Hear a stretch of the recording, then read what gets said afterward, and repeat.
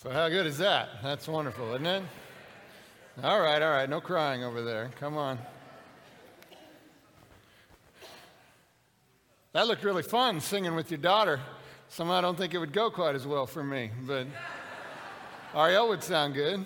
That was wonderful. Thank you, guys. And the good news is Brother Charles is going to be back to sing for us again near the end of the sermon, and so still a lot of good things to do here. But what a blessing to have Charles Hogebrooks with us today. He's done a lot of work, a lot of different recordings and so forth. You can find those a lot of places. So if you appreciated that and you want to be able to play that around your house, you can, because he's taken time to put those on different recordings. So look for those. You'll be glad you did, and what a blessing to have them with us. Good to have you here, Will. Will was gone all week at the organ convention, right? You didn't even know they had those, did you? Yep. He kept on Facebook posting these pictures from concerts. How many concerts did you go to? Like 10 or 12 or?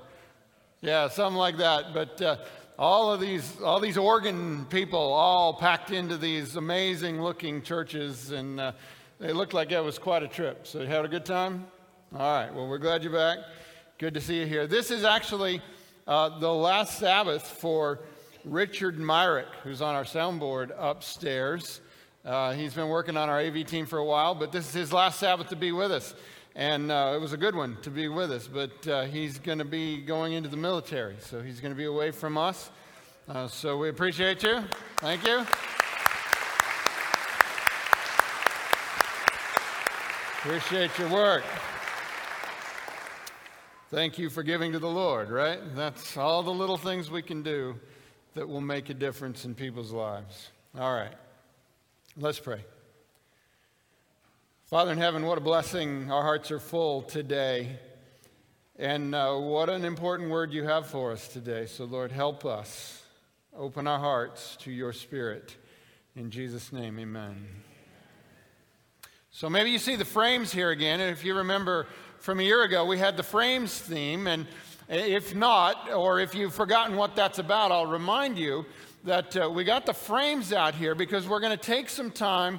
There's only about 3 or so weeks we're going to be able to deal with this, but we wanted to take some time again this summer, like last summer, and talk a little bit about some of the doctrines of the Adventist Church, specifically in the context of what are referred to as the 28 fundamental beliefs. Now, we only have time to deal with a couple of them, but we'll do this off and on from time to time. But I want to remind you that the reason we use the image of the frame is because this is what doctrines are supposed to be. They're supposed to be frames. Who's the picture supposed to be? Jesus, exactly. The doctrine is the frame that enables us to see Jesus clearly. And if the frames are not well built, or if they're too gaudy, or if they're not suitable, then the picture is harmed. So the frames need to be good. But it's important to remember that the frames are there to help us see the picture. The doctrines give us clarity and a common starting point for life and faith, but we always have to be careful, because doctrines can, if not carefully monitored, sneak into the picture and become the focus of the picture. But their purpose is to get us to focus on Jesus, not on them. So here's the thing about doctrine. Doctrine rightly used will enable and empower our Christian witness. When the doctrines are working right, then they are enabling us to know what to do in the midst of a confusing world with crazy things going on, to enable us to behave as Jesus would have us in whatever the situation is, to be Christ-like. So they are there to help us in all that we do. But now here's the thing. We as Adventists are very sensitive to the fact that though on the one hand, for the sake of understanding, it is important sometimes to write down beliefs and what we understand them to be, we are not confused into thinking that what we have written down is the Bible. Okay? The things we write down are our understandings of the Bible. And so for this reason, if you were to go to the Seventh-day Adventist Church website and you were to pull up the page, you'd see a section that said beliefs. And if you clicked on that, it would come up and you could go to the document that is the 28 fundamental beliefs of the Seventh-day Adventist Church. But before you got to any of those beliefs, you would find these words, these very important words. And I'm going to read them to you again because they're very important to keep in mind. It goes like this. Seventh-day Adventists accept the Bible as their only creed and hold certain fundamental beliefs to be the teaching of the Holy Scriptures. These beliefs, as set forth here, constitute the church's understanding and expression of the teaching of Scripture. Revision of these statements may be expected at a general conference session when the church is led by the Holy Spirit to a fuller understanding of Bible truth or finds better language in which to express the teachings of God's holy word. So the point of this all being, these are statements that have been agreed upon by a body of Adventist believers as statements of fundamental belief. But do not mistake them for infallible statements. We leave all of that sort of thing in God's Word and God's ability to speak to us by His Spirit through His Word to teach us His will. So these are our attempts at expressing truth. But don't fall into the creedal trap to where we turn these into the absolute statements of truth. These are the frames, not the picture. Okay? So I want to talk today about one of those fundamental beliefs. And if you were looking at the list right now, we would be talking about fundamental belief number 10. Now, there isn't necessarily anything highly significant about how they're ordered. They just tried to lay them out in an order that made sense. But this is number 10, and it's called the experience of salvation. Now, I'm going to read it to you. It's kind of long, so try to stay with me here if you can. The experience of salvation. Here we go. In infinite love and mercy, God made Christ, who knew no sin, to be sin for us, so that in him we might be made the righteousness of God.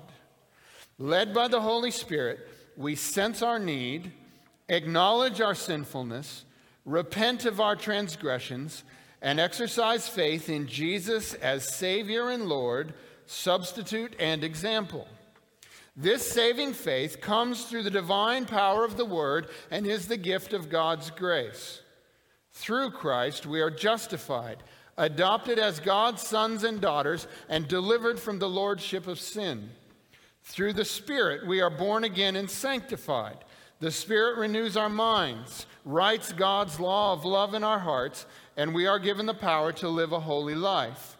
Abiding in Him, we become partakers of the divine nature and have the assurance of salvation now and in the judgment. Okay, I told you, it's kind of a long statement, isn't it? But there's a reason that it's a long statement.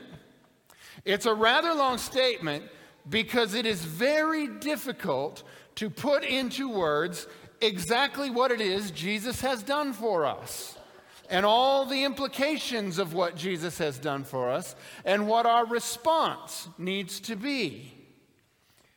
But there it is. And I think in truth that it's well stated, though probably not succinctly stated. We could probably agree. But how do you say it succinctly? I'm pretty sure I can guess what you're thinking after I read that. You're saying, well, okay, that's what it says, but what does it mean? Well, the challenge of telling you exactly what it means is, to a large degree, established in the name of this particular doctrine. Do you remember the name? The experience of salvation. It's never easy to explain an experience, is it? Explain to me what it's like to jump into cold water. Okay, you know that. How many words is it going to take you to explain it? The experience of salvation is similar. You see, there just aren't perfect words. In fact, the experience is almost too deep for words.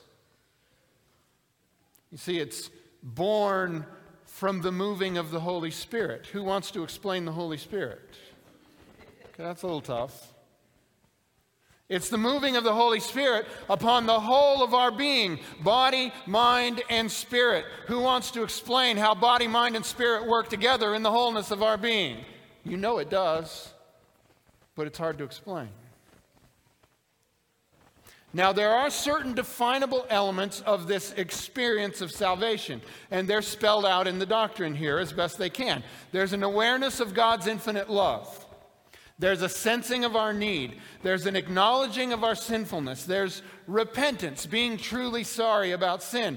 There is the exercising of faith to believe in Jesus, that Jesus is all sufficient. So these things are actually spelled out in and listed in the doctrine as it reads. And then after that come a lot more words that attempt to explain these things further and the implications. But at the end of the day, it's something you either know because you have experienced it, or you don't know because you haven't. If you have experienced the experience of salvation, no one can tell you it isn't real.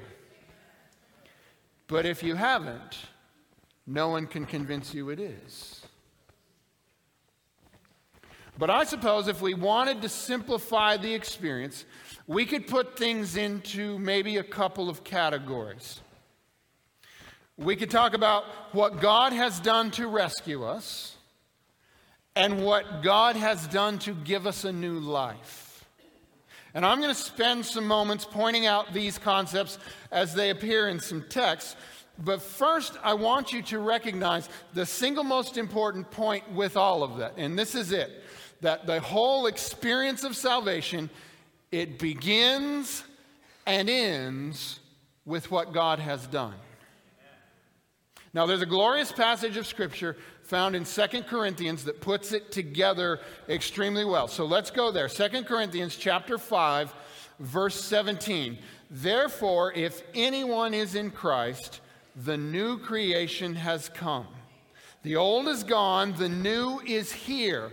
All this is from God, who reconciled us to himself through Christ and gave us the ministry of reconciliation. All right, now I want to connect what we just read there with the two categories I mentioned a moment ago. What God has done to rescue us and what God has done to give us new life. I want you to look at verse 18 again in light of that. Verse 18 says this, all this is from God. Remember how I told you that it begins and ends with God?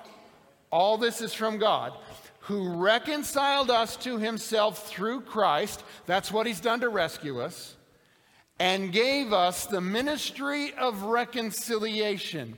That's what he's done to give us a new life. Now this idea is then repeated in the next verse as well, verse 19, that God was reconciling the world to himself in Christ, not counting people's sin against them. That's what God has done to rescue us. And he has committed to us the message of reconciliation, what God has done to give us a new life. He doesn't count our sin against us, and he gives us the ministry of reconciliation. Rescue, new life. It always comes together.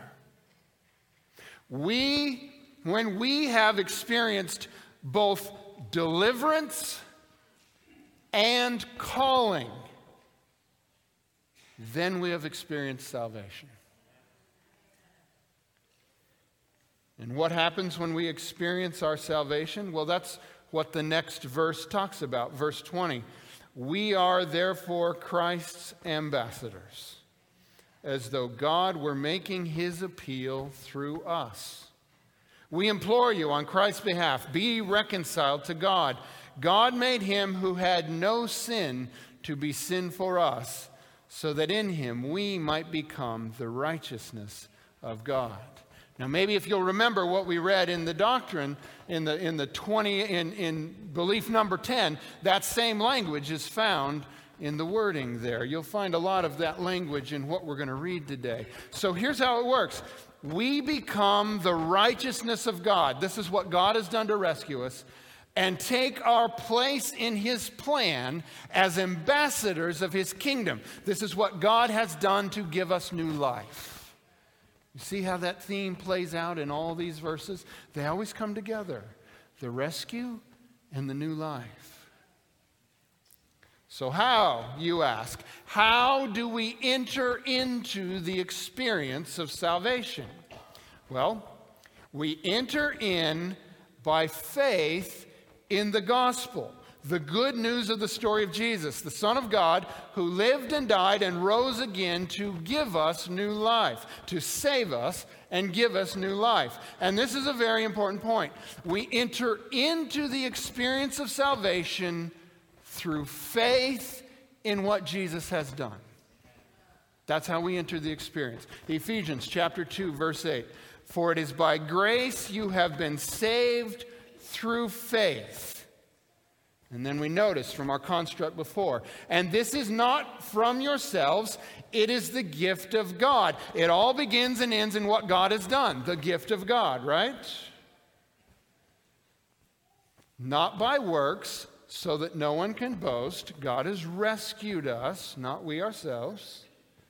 And then verse 10, for we are God's handiwork, created in Christ Jesus to do good works, which God prepared in advance for us to do. The new life that God gives us. You see it again here? It begins and ends with God. It's rescue and it's new life. So why does God do this? Ephesians 2, verse 4. But because of his great love for us. Why does he do it? Because of his great love for us. God, who is rich in mercy, made us alive with Christ, even when we were dead in transgressions. It is by grace you have been saved. Why does he do it? There's another one. I think you know it. Say it with me. For God so loved the world that he gave his only begotten Son, that whosoever believeth in him should not perish, but have everlasting life.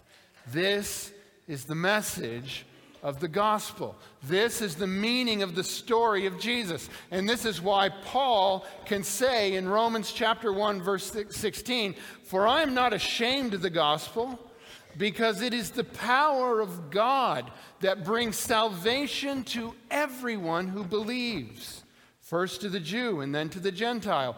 For in the gospel, the righteousness of God is revealed, a righteousness that is by faith from first to last. Just as it is written, the righteous will live by faith. So let's review what we've said so far.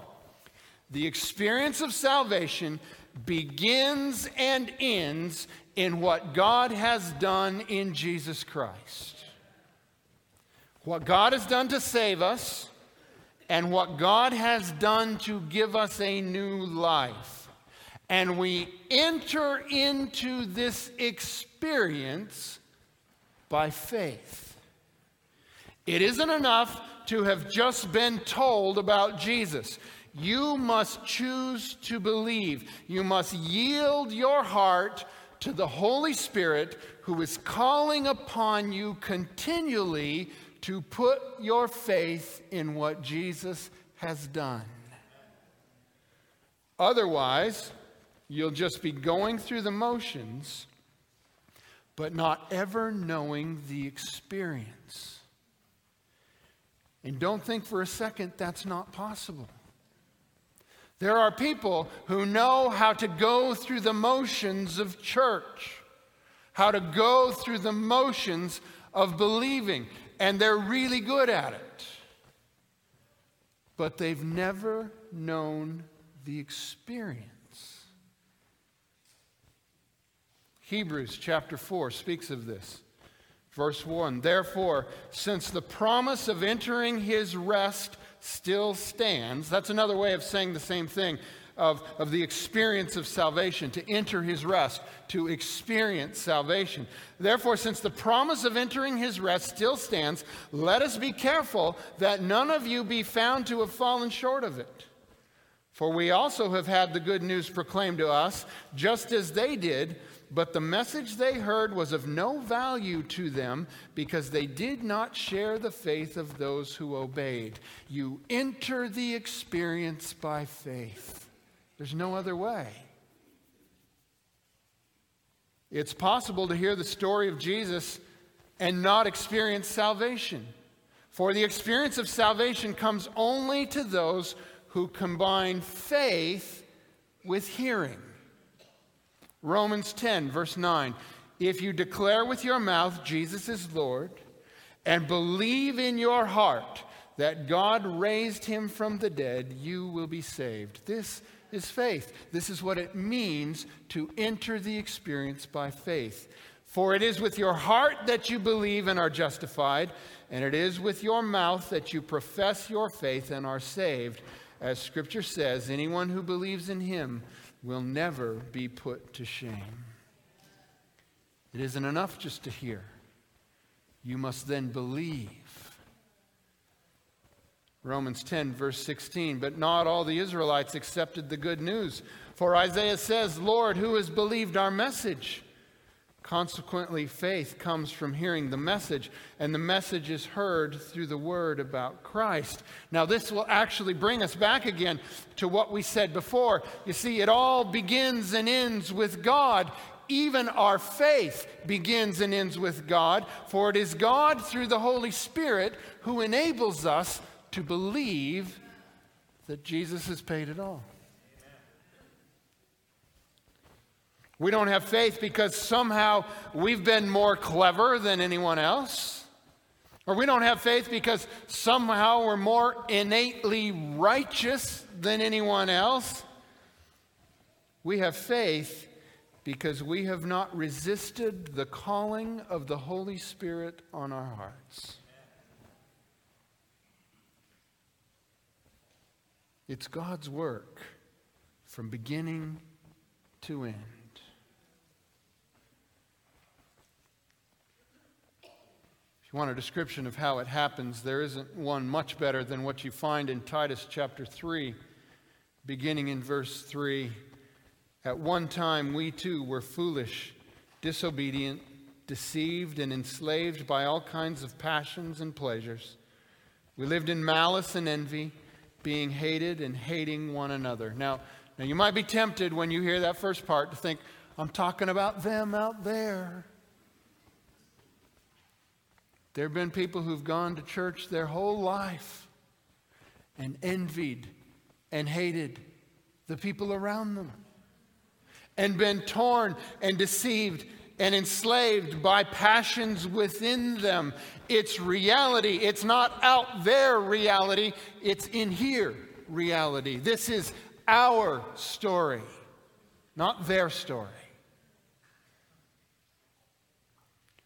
But when the kindness and love of God our Savior appeared, He saved us, not because of righteous things we had done, but because of His mercy. This is what God has done to save us. He saved us through the washing of rebirth and renewal by the Holy Spirit, whom He poured out on us generously through Jesus Christ our Savior, so that having been justified by His grace, we might become heirs, having the hope of eternal life. This is what God has done to give us new life. There it is again.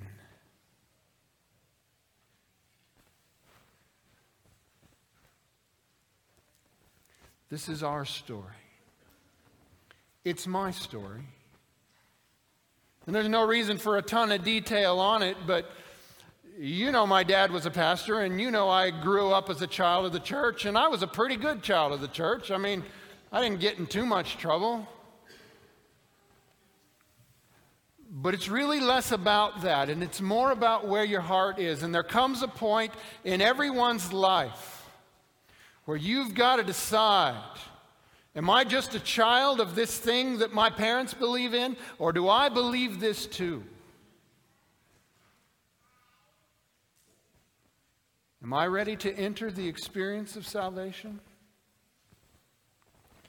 And there were periods in my life where I was drawn away by any number of different things. But God, who is rich in mercy, out of the great love with which He loves us, even when we're dead, makes us alive. He doesn't quit reaching out to us. The Holy Spirit does not cease to work upon our hearts. And when we, by faith, believe, we enter the experience of salvation. And it begins, and we walk this road with Jesus. And we're far from perfect, aren't we? But we have entered by faith into the experience, and we are walking this road, and we are being sanctified by the goodness and the love of God. And He is giving us purpose in our lives, and He is helping us in our trials, and He is forgiving us when we failed, and starting us again. And we walk, and we believe, and we become stronger by faith. And here's the result. 2 Peter chapter 1, verses 3 and 4. His divine power has given us everything we need for a godly life through our knowledge of Him who called us by His own glory and goodness. It's the work of God from beginning to end. And He's given us everything we need. Through these, He has given us His very great and precious promises, so that through them you may participate in the divine nature, having escaped the corruption in the world caused by evil desires. This is the experience of salvation. And we are invited into this experience because Jesus, the one that the frame is around, Jesus has paid it all.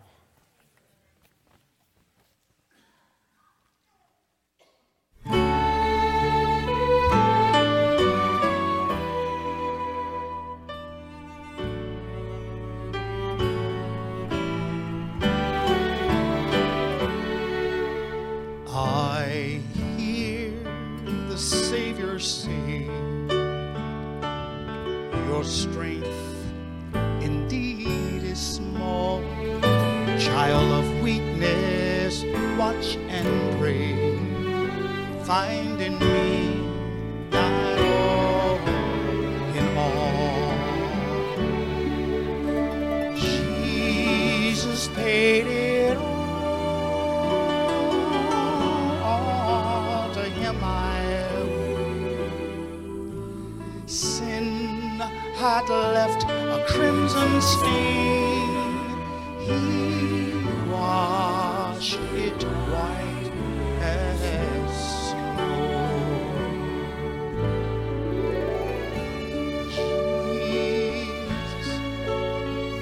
Jesus, Jesus, there's just something about that name. He is the Master Savior. Jesus, like the fragrance after the rain. Jesus, Jesus, Jesus, let all heaven and earth proclaim. Kings and kingdom will all pass away. There's something about that name, and the Savior is waiting to enter your heart. why don't you let him come in?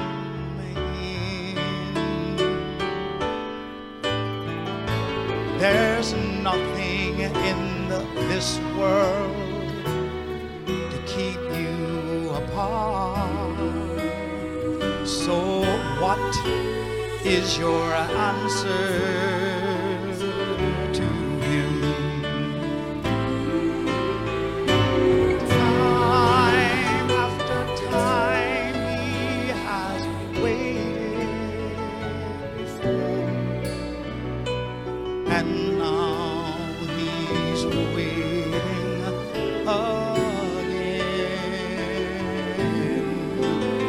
to see if you're willing to open your heart.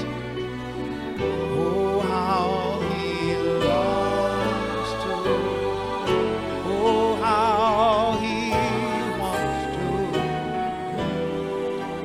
Oh, how he needs to come in.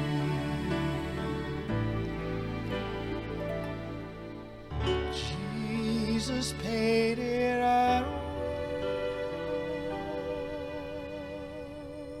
all to him I owe.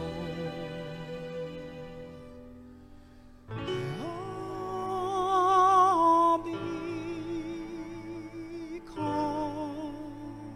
my sin had left tremors on the stain.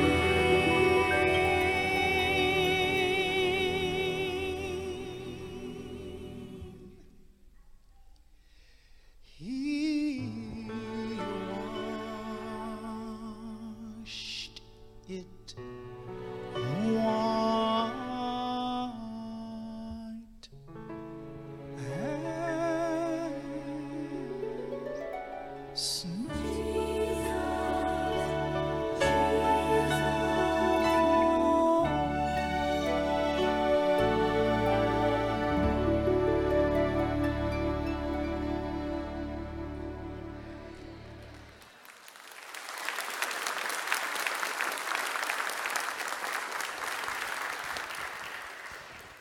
So what Brother Charles is singing about here is called the experience of salvation. Is this an experience you know? If this is an experience you know, then no one can convince you it's not real. But if this is an experience you don't know, you're having a hard time believing it could be real. You enter by faith into the work of God accomplished through Jesus Christ to rescue us and to give us new life.